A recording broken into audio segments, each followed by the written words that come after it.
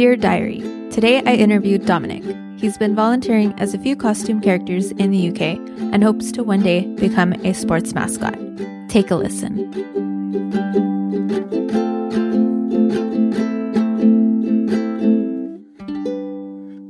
Hello, can you hear me? Yes, hello. How are you? Hi, I'm fine, thank you.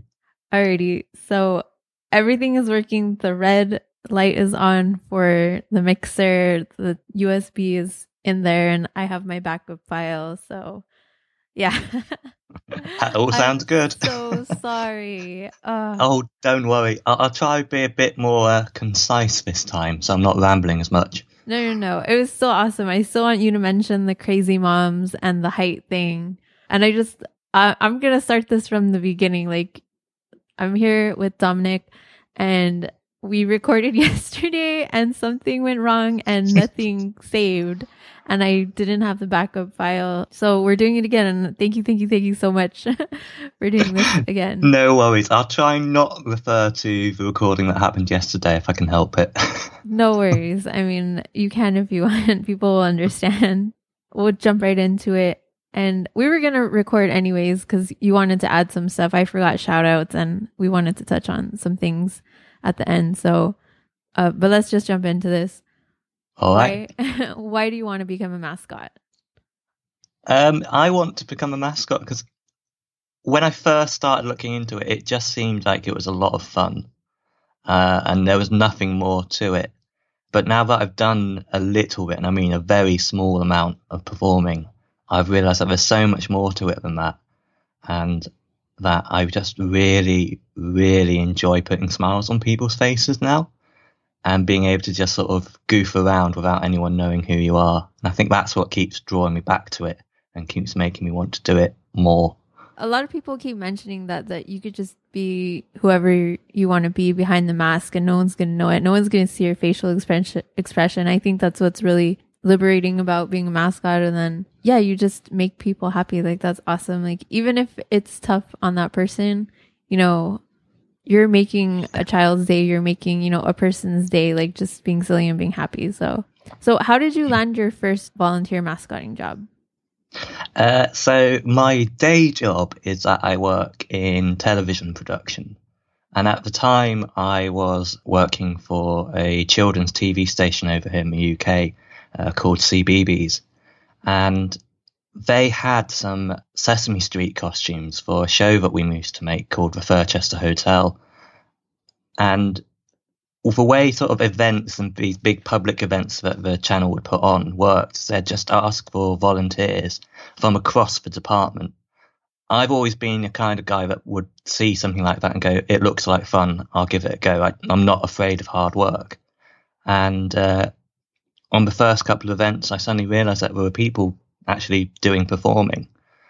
And by probably the third or the fourth event, I can't remember exactly which one, I was helping to dress and I was doing the assisting the characters.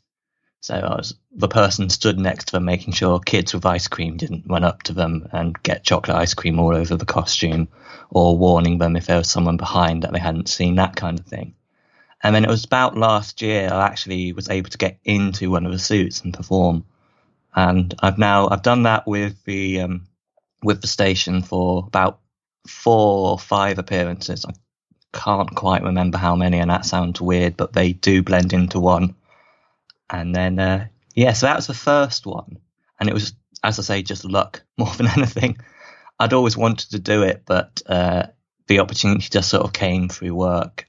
And to be honest, if I hadn't have got that, I don't know how you'd get that first gig. So that led on to another gig, correct? Because once you got experience, I mean, you were able to, you know, say like, hey, I have this experience with these characters, you know, I could definitely, you know, help you out if you need a mascot over here. So that led to another. They take you a lot more seriously when you say, I know it's hot. I know you can't see anything. I've done it here, and here. And at least in this country, the CBeebies and the BBC, that's a big, well-known brand. So if they go that, oh, you've worked for them and you've done it, it did help a lot in opening doors. And yeah, so since then, I did a charity run a cancer research winter run in Manchester last month, and that I was their sort of brand new mascot that they'd never used before, and I was just sort of in the event village and at the start and finish lines, just sort of helping support that and do photos. And again, there were lots of kids there, so we did a 2.5K mini run as well, and lots of families who did that. And yet I don't think I'd have got that if I hadn't have done the BBC stuff. And at the same time, I've recently had an audition at a company I can't say the name of, unfortunately, but they do brand mascots. So that's, again, more TV characters. If you think of any corporate mascot that is kind of larger than life or has a large following, so like video game characters and things like that, this company not only manufactures them, but they also supply the performers. And fingers crossed, I think I might be in on that, but I've got to wait and see, basically. That's awesome. Yeah, I'm hoping that something comes through for you. Like, I'm really hoping that works out. And can you describe like how you went in and you saw the suits? Because I just thought that was so creepy. Yeah, so there were probably 9 or 10 of us at this audition, and they did a whole sort of tour of the facility down in London. And then towards the end of it, when we actually did the audition, they took us into this big warehouse. And it was just costume rail upon costume rail of all these TV characters, all the ones that I grew up watching in like cartoons and things as a kid, just sort of hanging lifeless there.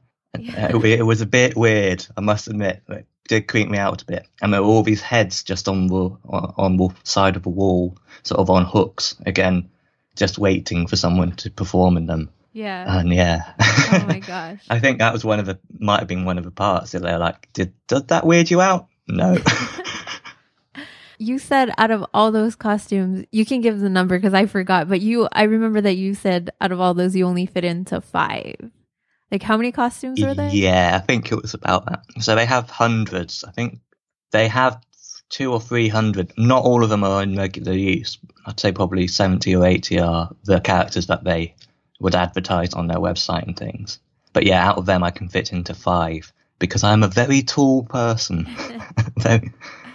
I'm 6'2", and that makes for a very tall mascot when you add the head on top of that. Do you think that's been like your biggest challenge, or?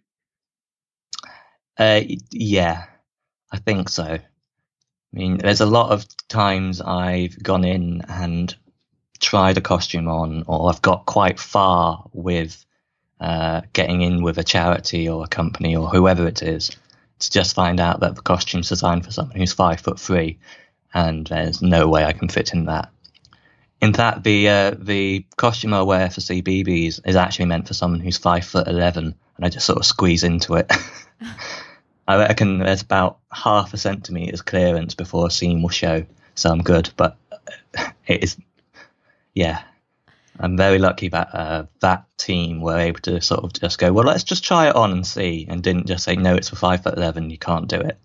Yeah. Which I know some companies have done, which is most frustrating because I know there's often a bit of margin in those measurements. I know they're very strict on the height and everything, whether you go to Disneyland, whether you go to Knott's Berry Farm. I actually looked into being a character at Knott's Berry Farm because I love Knott's Berry Farm. I love Charlie Brown, and that's where all the Snoopy characters and the Peanuts characters are.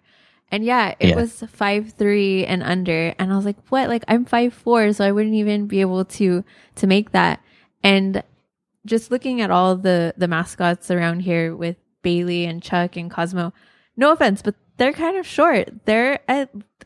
I look at the shoulder height and I'm like, dude, I'm 5'4". Your shoulder's maybe 2 inches above mine. You've got to be like 5'7" at the tallest, right? And so yeah, the mascot I saw last night was a bit like that. We'll touch on it a bit later, but I have been chatting to Danny from the podcast a couple of weeks ago, and he suggested I go to this game, a local hockey team that I hadn't been to before. And yeah, their mascot, I think he saw out of the mouth, which means he must have come up to about my shoulder height inside it. Yeah. And I'm just going, oh. Well, we can get into that right now. So I'm so excited because you were the one that asked to, reach out to UK Mascot because you were trying to get some advice to get into the business. So I had Scorch on and I talked to Danny and he was really awesome. And then you reached out to him. So how's that been going? I feel a little bit sorry for him. I feel I might have been pestering him a bit, but he's been very, very nice and very friendly about it all. And as I say, he suggested I go and see the Storm, the local hockey team here. And although I didn't get to speak to the mascot or even manage to get a selfie with him, I chased him down all game, but didn't manage it. I have managed to speak to the team behind the operations on the night. And it's too late in the season to do anything now. They've only got, I think, one home game left and then playoffs. But it's something that's probably I'm going to try and pursue when the season starts again in September. And they know who I am now, and that's one good thing from it all. That's awesome. I'm glad that you got that contact info. And yeah, I feel partly responsible for encouraging you to be like, go get it. Because we were going back and forth and you're like, oh, he's all the way across the arena. And I was like, just go. Oh man, the rink was on 2 levels. So all the seats were upstairs, but they had the rink side had all the concession stands and the bars and things. And every time I'd see him go down a staircase, I'd go down a staircase. And then he'd go straight back up again, and I'd be looking for him, and he'd be walking above me and then be on the other side of the rink where I couldn't go. So the ticket wouldn't allow me over there. And I was just like, for God's sake. Trust me, I feel you. It's when there's been mascots that I've never met before and I'm trying to get a picture, yeah, it's tough. It's like, man, I can't go over there. Or where did they go? They disappeared. So yeah, I feel you. Can we talk a little bit about your experience? I feel like it's enough that you might have encountered the crazy kids, crazy adults, and crazy women. And I just ask everyone this. So do you have any stories for me? I do. I think that's my favorite question. As I love hearing the stories from this. But yeah, so most of the events I've done have been very children orientated. I'd say more so than a sports mascot, say, would deal with. So the CBeebies events are always at children-focused things. They're all normally ticketed events as well. So you're not going to get random adults there. In fact, I think most of them have the rule that you're not allowed in unless you have a child in tow. And that's a safety measure. But it does mean that most of my stories are with 3-year-olds or 2-year-olds. And then the overly excited parents, I guess you could say. Some of them are definitely more excited than the kids. I've had lots. And I've had lots of middle-aged women and some men, but mainly middle-aged women who know far too much about the character I was playing, more than I did, and I worked on the show, come up to me and want hugs and want selfies and just be absolutely over the moon to see the character I was. And I thought that was a bit weird. And then I'll normally be performing alongside Elmo. And of course, Elmo's known worldwide, and they would just completely lose it when they saw Elmo. Wow. And I mean, some were almost on the verge of tears. And you kind of go, really? Oh my gosh, so funny. I mean, I get excited. I'm guilty. And this is why I asked this, because I am one of those women, and it's like, why do you specifically go ask for the women or the groupie? It's like, because I know how women get, I'm one, I'm not saying everyone, but I've seen it as well. And obviously there have been stories, that's my proof. But yeah, I would geek out if I saw my favorite character from my childhood, which is probably Hey Arnold right now. I think that's crazy. Or even Curious George, that. I loved those books growing up. You know what I mean? So yeah, it's you get excited, even though I know it's someone in a costume. But I mean, you're just bringing that childhood memory to life. You know what I mean? So to be honest, they're my favorite kind of person, though, because they are willing to just suspend all disbelief, and they think you are the character, and your job's almost done at that point. Yeah. You've made their day just by being there, and then anything else you do is a bonus. The ones I hate and I cannot stand, it's even worse if it's an 11-year-old child who's just going there, it's a person in a costume, right? Yeah. And you've got these, as I say, you've got these young ones, maybe 3 or 4, who to them, you're real. Yeah. Yeah. You might be big and scary because as I say, I'm a tall person and I have made a couple of kids cry just by being too big. But yeah, they believe in you, and it's so disheartening when you're doing the thing and you just hear that coming from normally someone who's not even that close. And you just sort of go, oh. In the costume, of course, you're doing that, but you're still acting all happy and trying to still make the kid's day who's in front of you, and just ignore it. But that really annoys me. Like, I understand some people don't get it, some people don't want to be involved, but don't ruin it for the kids that do. Yeah, definitely. Do you have a story of one of those kids that you've been afraid of? I don't know. That scared you at one point? Again, I think I'm a little bit lucky because in all the events I've done, I haven't really had any of those nightmare kids that just want to come and beat you up, apart from once.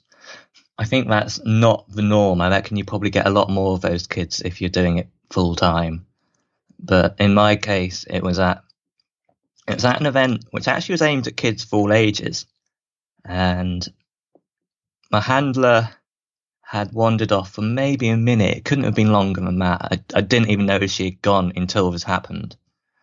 And a group of 3 11, 12-year-olds sort of wandered over, and I could instantly feel something was off just by the way they were coming across to me.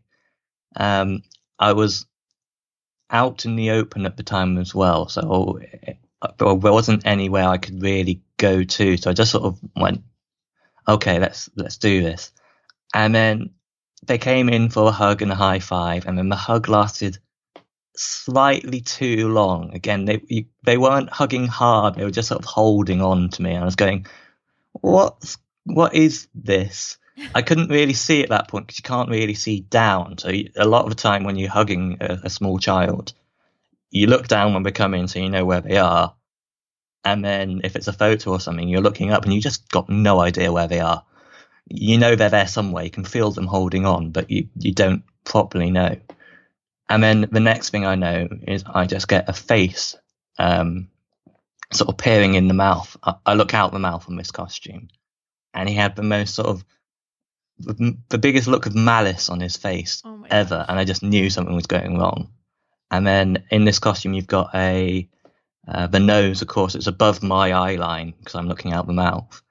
And it's a big sort of Muppet nose. So one of those big foam noses that's comically oversized and sticking out. Yeah. And they tried to rip it off. Oh my God. Now, luckily, I used my height to my advantage, and they just stood up tall, and then they suddenly couldn't reach anymore, and took a step away. And it was about that point, I think, I can't remember. I think someone stepped in, or I think I just walked away. But yeah, them ripping at the nose, it really got my neck because, of course, the head's completely strapped down. So anything they're doing to the nose is going straight down my neck on the back of the head where the straps are. And yeah, it felt like they were trying to rip my head off. Oh my gosh, that's crazy. And you showed me the pictures of, how you're strapped into that suit, and it's really intense. Like it's like this maze. Like I could totally see how there's no way you're getting out of that. If someone's pulling on you, like they're pulling on you, not just the costume. Yeah, definitely. Yeah, it's very closely fitted, that one. So it was completely different to the head and the suit I wore at the cancer research run, which was one of these ones that had the hoops in. So it wasn't really touching you at all. And then the head was literally a hard hat. So no strap or anything. So if the wind blew or someone tried to knock it off, it would come clean off very easily. But in the Furchester Hotel suit, you're pretty much stuck in it. Yeah. The mouth on the head moves. So that's a great idea until you realize you look out the mouth. So every time the mouth is closed, you can't see anything. And so you've got a big sort of bike cable going down your back, which makes it hard to take the head off, even when it's not strapped in. But they've also got clips at the back of the neck to support the weight of the head because it's such a heavy head, which sort of helps you stay in it longer. Yeah. And then a chin strap. So your head is completely you move your head and the head of the costume is going to do whatever you want it to, which is good because some of the heads are really loose, but it does mean you're stuck in it and you can't reach those clips at the back. So it's really down to your handler to get you out of it every time you need a break. And all the zips are at the back of the suit as well, and they're all hidden again, so the seam doesn't show. So they've got these sort of poppers where the fur pops over the seam, and it works really well. You can't see them, but it also means when you have a big head on as well, you can't reach your arm around the head to get to the back to even undo the back of it. So yeah, it's not one if you're claustrophobic. Yeah, definitely. When you were in the 5K costume. Yeah, the winter run one, the penguin. So, oh yeah, I haven't said that yet, have I?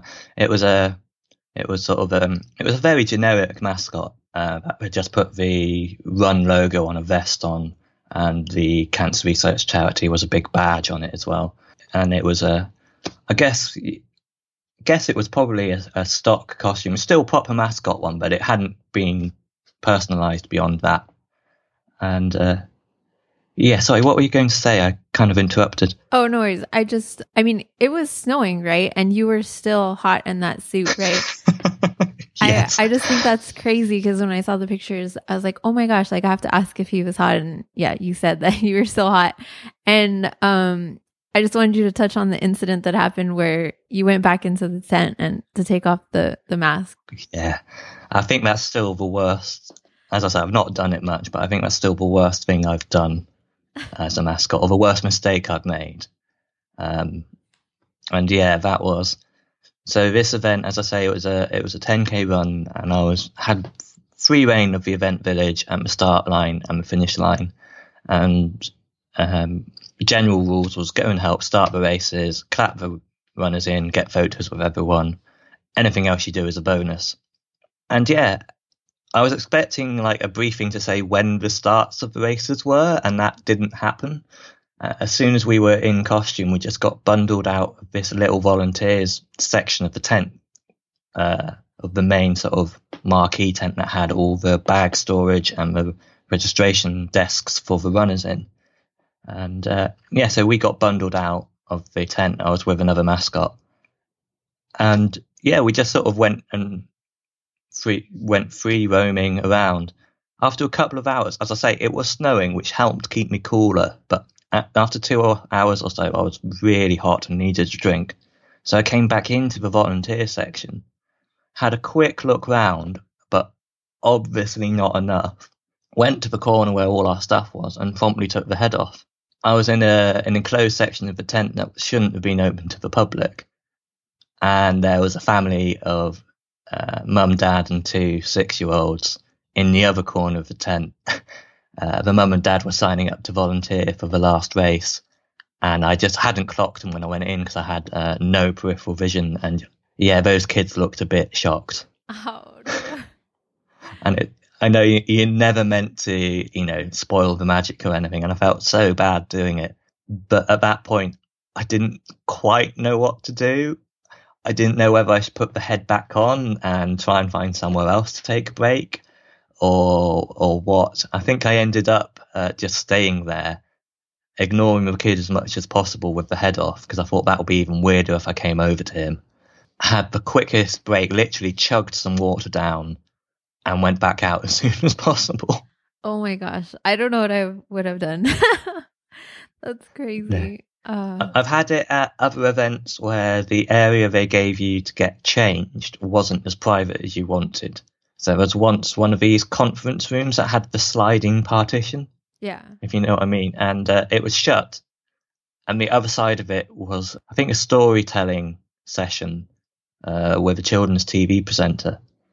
And halfway through one of our breaks, the sliding door started to open, and it was a 4-year-old kid. I think young. He was an absolute menace, actually. He was running around everywhere, but he got bored of storytelling and went to open it, and it wasn't locked. Luckily, a couple of people who weren't in costume were on the ball and went over and sort of blocked the view and shut it and locked it. But that was another close shave, I guess you could say. Oh my gosh. Wow. So, do you think you'll continue pursuing mascotting as a career? I'd definitely go continue pursuing it. I don't know if I could ever make it a career. Again, my height limits what I can do in the sort of, as I say, the brand mascot side of it. And that's the only job I found so far that pays. And then if I were to try and do that full time, I don't think there'd be enough to actually live off. And then there's also the issue of time balance. Like, I'd love to do it more. I'd love to do it regularly, but I need a job that pays the bills. And at the moment, that's a TV job, which isn't the best one in terms of free time. They basically make you sign a contract that says you work 5 days a week, but you're expected to work beyond that. And I love my job. I love my TV job, but it just doesn't really work at the moment with trying to be a mascot performer as well. So I really need to try and get that balance right before I can try and do anything more. I mean, I think I said this. I said it yesterday, but in the UK, there isn't universities and colleges don't really have mascots. The whole school spirit thing isn't quite as big as it is over your side of the pond, which means most mascot jobs are voluntary, and I think even a lot of the football club ones are, like the Premier League ones are as well. I might be wrong on that, but they're probably still not enough to get by on. And there's just not that route in. There's not that massive amount of people who do it at college, get the scholarship, and then go on to do it. It's just not quite there yet. So it means there's fewer jobs, and just the attitude's different. So people don't expect you to be paid for it. Oh yeah. I mean, that's understandable. Like I understand where you would be coming from in that sense. Is there anything that is a deal breaker that if you were to get into mascotting and then something were to come up, you'd be like, nope, this is not for me. Never mind. I don't know. I mean, there's if I end up at a sports club or doing something regularly and I end up having to just constantly battle with people who just want to beat up the guy in the suit, I think that could get you down after a while. But you have to take the rough with the smooth. And I don't know. I think I've been lucky, but I might just be being pessimistic here and thinking that more people want to go out and hurt the mascot than they actually do. I don't know. I think the main reasons I do mascotting is that I like putting smiles on people's faces, and I like seeing and winning over kids that are scared or making a child's day. There's a few mascots I've seen, a few corporate ones, which sort of, I don't know, they sponsor gambling companies and things, and it's a very different clientele they try and attract. I'm not sure I could do that. Yeah. I don't know. It would take the main thing that I love about mascotting away from it, and then you're just a guy in a costume sweating away for no reason, really. So what is it that you hope to get out of mascotting? I find it does wonders for my mental well-being, I guess you could say. Every time I come out of or finish after an appearance, I have just the biggest smile on my face, and that lasts for weeks at a time. So I didn't realize that until I started doing it, but now that's kind of the driving force behind it all. Not only do I get to make other kids happy, other parents happy, fans happy, whoever, but you can guarantee that I'm smiling in all the pictures, even though I know no one can see it. Yeah, that would totally be me. I'm like cheese, like smiling. It's like, but no one knows. No one can see me. Actually, I know I've been out a bit too long if I'm suddenly not smiling in pictures. I know I need to have a quick break then. Oh yeah, definitely. And so what do you think the hardest part about mascotting will be? I don't know whether it's for me. As I say, I've been hot every time I've done it, and I've been really hot. And I can handle it now, but I don't know what it would be like if it's a warm summer's day or something. And I think I need to get used to that. I've been told that gets better with time. Your body gets used to it, but I don't know. Apart from that, it's the time balance. As I mentioned, it's just actually finding the time to do it. I'm in talks with a couple of charities at the moment, trying to they want me to do appearances, which is amazing. And they've actually just given me a massive list of dates, like 8. It's not, I say massive for me. I think it's 8 appearances between now and the end of summer. And I'm just trying to go through work and make sure that I'm not going to be somewhere else in the country filming then. And yeah, that's proving difficult, just to get the logistics side of it and not absolutely wear myself out. Because I have a very physical day job and then a physical mascot job. And I can just see if I do that too much. Yeah, you got to think about yourself first and take care of yourself. Like, make sure you don't wear yourself out. Definitely. Because there's no point doing the work if you can't put your 100% energy into it. Because you do. If you're just a mascot that stands there, it doesn't work. Yeah. You need to put a lot of energy and you need to be thinking on your feet. And I think if you do that tired, or you're doing it and you're not in the mood because you've just done 7 days at work, and then you're doing 2 days mascotting and then 7 days at work, maybe then you need to take a step back. And as I say, I'm taking very small steps at the moment. I'm trying to work out what that balance needs to be and what I can do to make it better. Oh, yeah. So you're my Mascot Diary super fan in the UK. You've listened to every episode, I think, so you told me. And in the beginning, you listened to the first 5, like, back to back. So I'm glad that you reached out to me. I was so excited that someone in the UK was listening, and I was like, what? That's crazy. And then, so I just wanted to know, like, have the interviews helped you, and in what way? And if any one particular mascot, if anything they said stuck with you? Yeah, they definitely helped.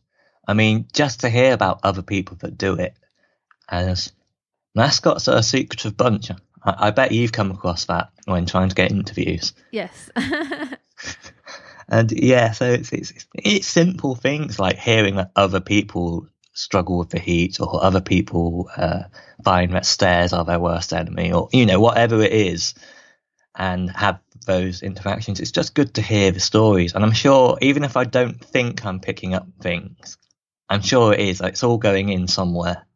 Yeah. But yeah, there's a couple of bits of advice in the most recent ones that really stuck with me, actually. And that was Kevin saying that, just don't have an ego. At the end of the day, you're a guy prattling about in a costume to make people have fun. At no point should you have an ego in that. And I think when you're trying to contact people, that's really, I've taken that to heart, actually. Because it never came across, but there's a couple of people I've been speaking to or emailing, and it's taken 1 week, 2 weeks, 3 weeks to get a response from them. Yeah. And you've got to realize that, you're probably bottom of their list of priorities, and there's no point getting upset at that. No, yeah, I definitely feel you. Like, I mean, I'm grateful for the interview, but it took a while. And I understand, because I don't know if I've mentioned this, but the person that runs the social media account is not always the person in the suit. And there's a huge communication disconnect right there. Oh, yeah, I can imagine that. Yeah, like, I don't know. I feel like dumb. I mean, you've seen, I make envelopes and stuff, and I send stickers out, and whether it's a mascot that's given me an interview, whether it's just one of my favorite mascots, or just a mascot that I want to draw, like on an envelope or whatever, someone that just wants stickers. I don't know. I feel like it's just a mascot, but it's a way of thanking whoever. It's a way of, getting someone to listen, or maybe even just check out one episode. I don't know. But I understand that it's silly, and people are going to be like, what the heck is this, when they get it in the mail? I'm amazed that those get through the mail all right. I don't know. I just imagine if they were done over here, I just imagine they'd get like rain on them or something, and it would all run. Yeah, I'm surprised some of them have survived. And I don't think I drew anything on yours, because yours was like the test run just to see if it would get over there. And then Scorch's, actually, the one that I sent Danny, I actually put it in another envelope because I had found some Bailey stuff that I wanted to send to him, because he was such a big Bailey fan. But yeah, like, we'll see. I'm going to send out a few other ones. And I mean, I glue things on there, so maybe something's going to rip off. So I don't know. We'll see if they survive all the way over there. I'm amazed as well. As part of my my job when I was at the children's TV station, is you get kids sending in all manner of artwork and craft and stuff. Yeah. And we get so much that you have Sorry, this is a really big tangent. No You worries. just see the amount of bubble wrap and jiffy bags and completely over-packaged birthday cards and stuff. And then I see your ones and they get through the post fine, and I look at it and go, really? Yeah. Oh yeah, and I'm definitely not about to send an $8 package like over to the UK like every time someone wants stickers. For Danny, I was like, I will send you this, you know, and it was the smallest envelope and packaging that I can get. I'm actually gonna send out a puck to a little kid, like Blake on Wheels, I think was the Twitter. Oh yes, yeah, that's going round at the moment. He's getting a lot of support over here, and it's lovely to see. He was on the news a couple of days ago as well. No way. You got to send me that link if you can find it, please. Yeah. Well, I'll look for it too. But yeah, I definitely want to post that. So if you're a mascot and you have a hockey puck, or if you're into hockey and you have a puck that you want to send, Blake on Wheels on Twitter. I will double check that at the end of the show and post it in the notes just to make sure. But yeah, I'm going to send him a puck, and I don't mind spending a little bit extra on sending that. Okay. So which mascots inspire you? I've got to really do probably the first mascot I saw like regularly, and that was Willie Wildcat at my hometown, my home team, Swindon Wildcats. And I must admit that he never actually did a good job. Like now I'm getting into it, I realise they've never really done much with him. He'd be missing for many games, and no one would really notice. It's getting better now, but in terms of seeing how much fun you can have, like the person inside it was obviously having fun when they were there. I think that was a definite, you know, I can't not mention him. And then when I've looked at mascots in America and Canada, again, I only ever really see what they get up to on their YouTube, so their social media basically. So I don't really see what they do in the games. I see some of the skits and whatever they've chosen to post. So I often see the more rehearsed stuff, I guess you could say. Yeah. And but I think the two that I used to watch a lot of, and I would say were the best, and this was a few years ago, and I think still really have it, although other mascots are now creeping up to it, is Benny the Bull in the NBA. Because I don't know how many people they've got making the videos like he does. Yeah. But like their Christmas videos and stuff, just from a technical standpoint, let alone what he's doing in them, are just brilliant. Absolutely brilliant. And then years ago I first came across Slapshot when he was doing these sort of jackass videos. And it was the first time I'd seen, again, a mascot really putting the body on the line for it. Mm-hmm. Because I noticed that they often do. Like, you often see them doing things, you go, like, how is the performer surviving that? Or how is the performer staying up on 2 feet? Or how is he not absolutely exhausted? Yeah. It's like, you get Jackson DeVille does all the stuff off the light tower. He just flies in and you go, what? And then more recently, of course, having listened to this podcast, you're right, I have listened to every episode.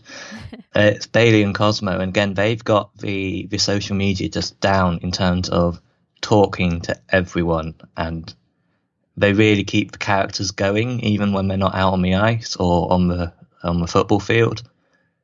And I think I'd love to be able to do that. I'd love to be able to have a social media account attached to one of the characters that I'd be playing. I've never had that yet. And I just imagine that must be so much fun, and it must really help, like, to just bring the character to life, because it gives you a voice that you don't have when you're performing. No matter how good you are at your body language and hand signals and things, you can't have a full-on conversation with a fan like you can on Twitter. And even if it's just short and brief, and if someone reaches out to the mascot and it's like, oh, I saw you at the game, and they, you know, they're able to communicate, oh yeah, I remember you, or you were, you know, doing this, or I saw you in this section, where it's like, oh, hey, like they actually remember me. That's making a fan right there. That person's going to go and be like, you know, the mascot, like he's a cool mascot. He remembered me and blah, blah, blah. So it's just building your fan base and stuff. I don't know. It's good marketing right there. So. Well, yeah, you've got to remember mascots are a marketing tool at the end of the day. Yeah. Like, teams wouldn't have them if it wasn't for that. But yeah, I struggled to think what they'd have done before Twitter and Facebook really kicked off. Yeah. I know that's something that, I've asked mascots that have been mascotting for a while, like how, Twitter has changed everything, like social media has changed everything. So yeah, I'm glad I get to touch on that with some mascots that have been mascotting for a while, and I mean, it was like last night in my vain attempt to get a selfie with Lightning Jack, I tweeted him, and sure enough, sort of going like, come over to our block, I really want a selfie. And sure enough, he came over pretty much within a couple of minutes. Guess that's one good thing about it being smaller rinks over here. Like, you only ever have 3,000 people at the most in them. So the mascots can really get around quickly.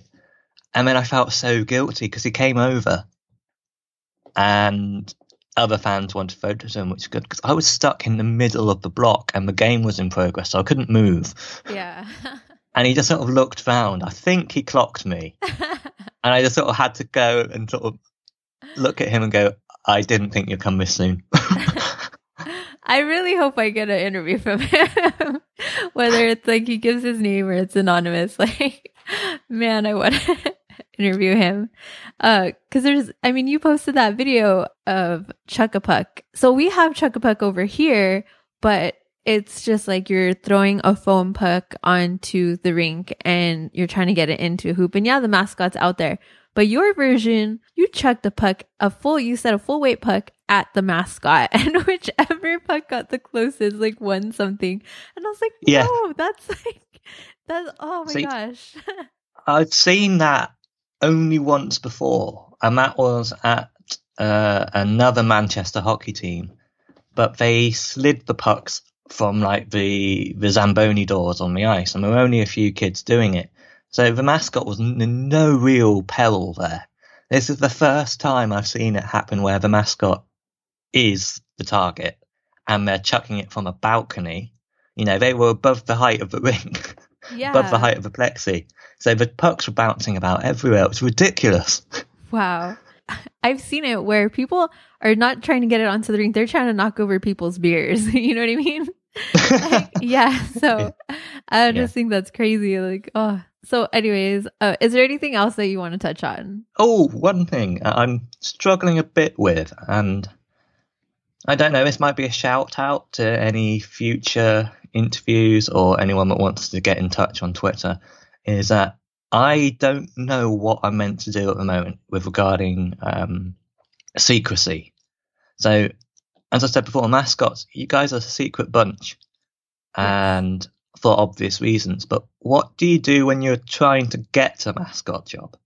Like, I want my Twitter to at least acknowledge that that's what I'm trying to do, but I don't want to give it away at the same time.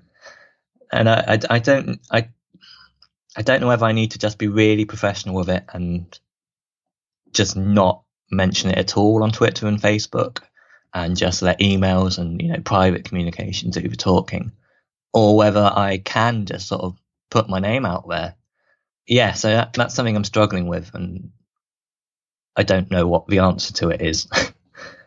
I would tell you to just put your name out there. I mean, you're not working with anyone in particular yet. So who's to say that you are working with an organization until you actually land it? So I would say, like, go ahead, put it out there. But you can give out your Twitter, and if anyone wants to reach out to you, if anyone has any advice, maybe they can, reach out to you on Twitter.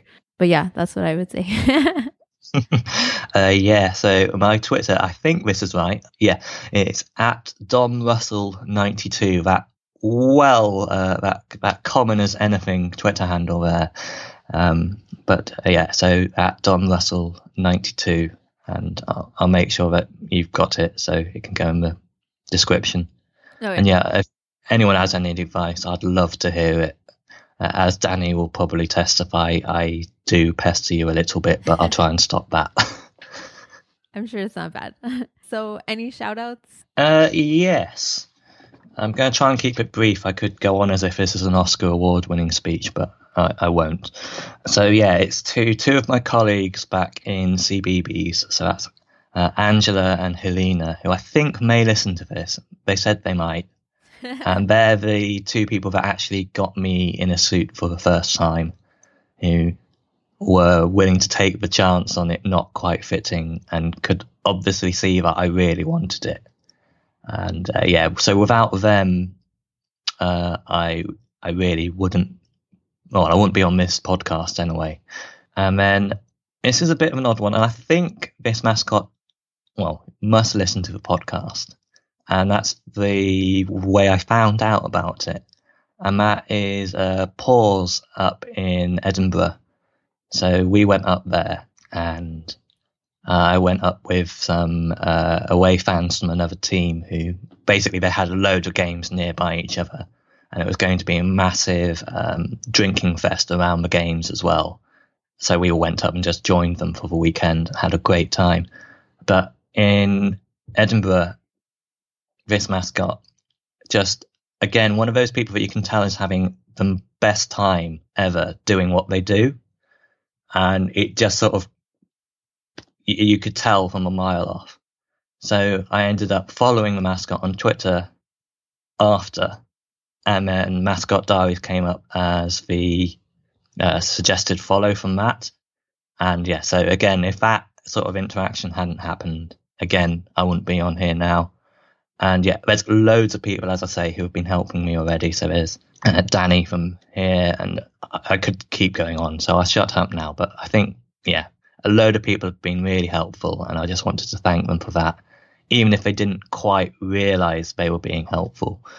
So, as I say, if I hadn't seen Paws performing as the way, I think it's the way she did, it's a female character in a way, I wouldn't have been on here. And then, of course, I need to thank you as well for actually hosting this podcast, because as I said earlier, it's really helped, and I enjoy listening to it every Monday. Might not enjoy listening to this one because I hate my own voice, but you have to listen back. I don't know. I'm the same way. Like, you'll be fine. And I want to thank you for taking the time to re-record with me. Oh my gosh. You get the biggest shout out ever. Best listener, best interviewee, because we had to do this twice. And the record button is still on, the backup's still going. So this will be out. And shout out to Paws, because that mascot did reach out to me. I don't think they were listening. They said that they were going to listen to the Scorch episode, or I don't know if they were just hadn't listened recently, but Paws sent me an address and I'm going to send them some stickers. I was working on the envelope while okay, you guys don't change the time over there, right? Yeah, because I think that's what threw off my time. Like, have you gone into daylight savings over there? Yeah, that was today. That was last night. Oh, so that'll be it. That's what totally threw us off. And I was like, no, we said it was 8 hours. They Googled it, and he Googled it. And anyways. So it's... You gave me such a shock with that. Because as I said, I was in the gym and I was going, I can't do the podcast here. I'm so sorry. And this is what I'm talking about, listeners. Like, it's been crazy trying to line up these interviews. Like, it's always something. But I appreciate you and everyone that's given me an interview. And so, just thank you so much and have a great day. Oh, no. Well, thank you. And that was it for episode number 16. I just have one correction to make. It's at Blake's Wheels on Twitter. Check out his Twitter, give him a follow, send him a puck. He's in North Ireland. If you go through the post office, it's about $13. So if you have a puck and an extra $13, send it to Blake. It'll make him really happy. I actually have an update from Dom. He started a new job, still in TV. He has a few more mascot gigs with the BBC and the Children's Hospital, and he's all set up with the mascotting company that we talked about. So he's just waiting for a call to do a gig. So still pretty busy, but he does have 5 appearances that are booked in the summer, and he's happy about that. So that's cool. Congrats to Dom on the new job and for booking some mascot gigs and getting all set up with that company. So I feel like that there are good things to come. Don't forget, it's Mascot Diaries on Facebook, Instagram, and Twitter. You can find this podcast on iTunes, Stitcher, or any podcast app. Just search Mascot Diaries. And if you guys could do me a favor, if you could please write a review. I know I didn't ask for any in the beginning. I just have one, and thank you to that one person who did that. I just didn't know how long I was going to be podcasting, so I didn't think, I don't know. I just thought, what's the point? And I don't know, maybe it'll boost the downloads. So if you guys could just do me a favor and write a review. If you have any questions that you want to hear, you can DM me. And if you want stickers, just DM me your address and I'll send those out to you. I think that's it. Thank you. As always, take care and thanks for listening.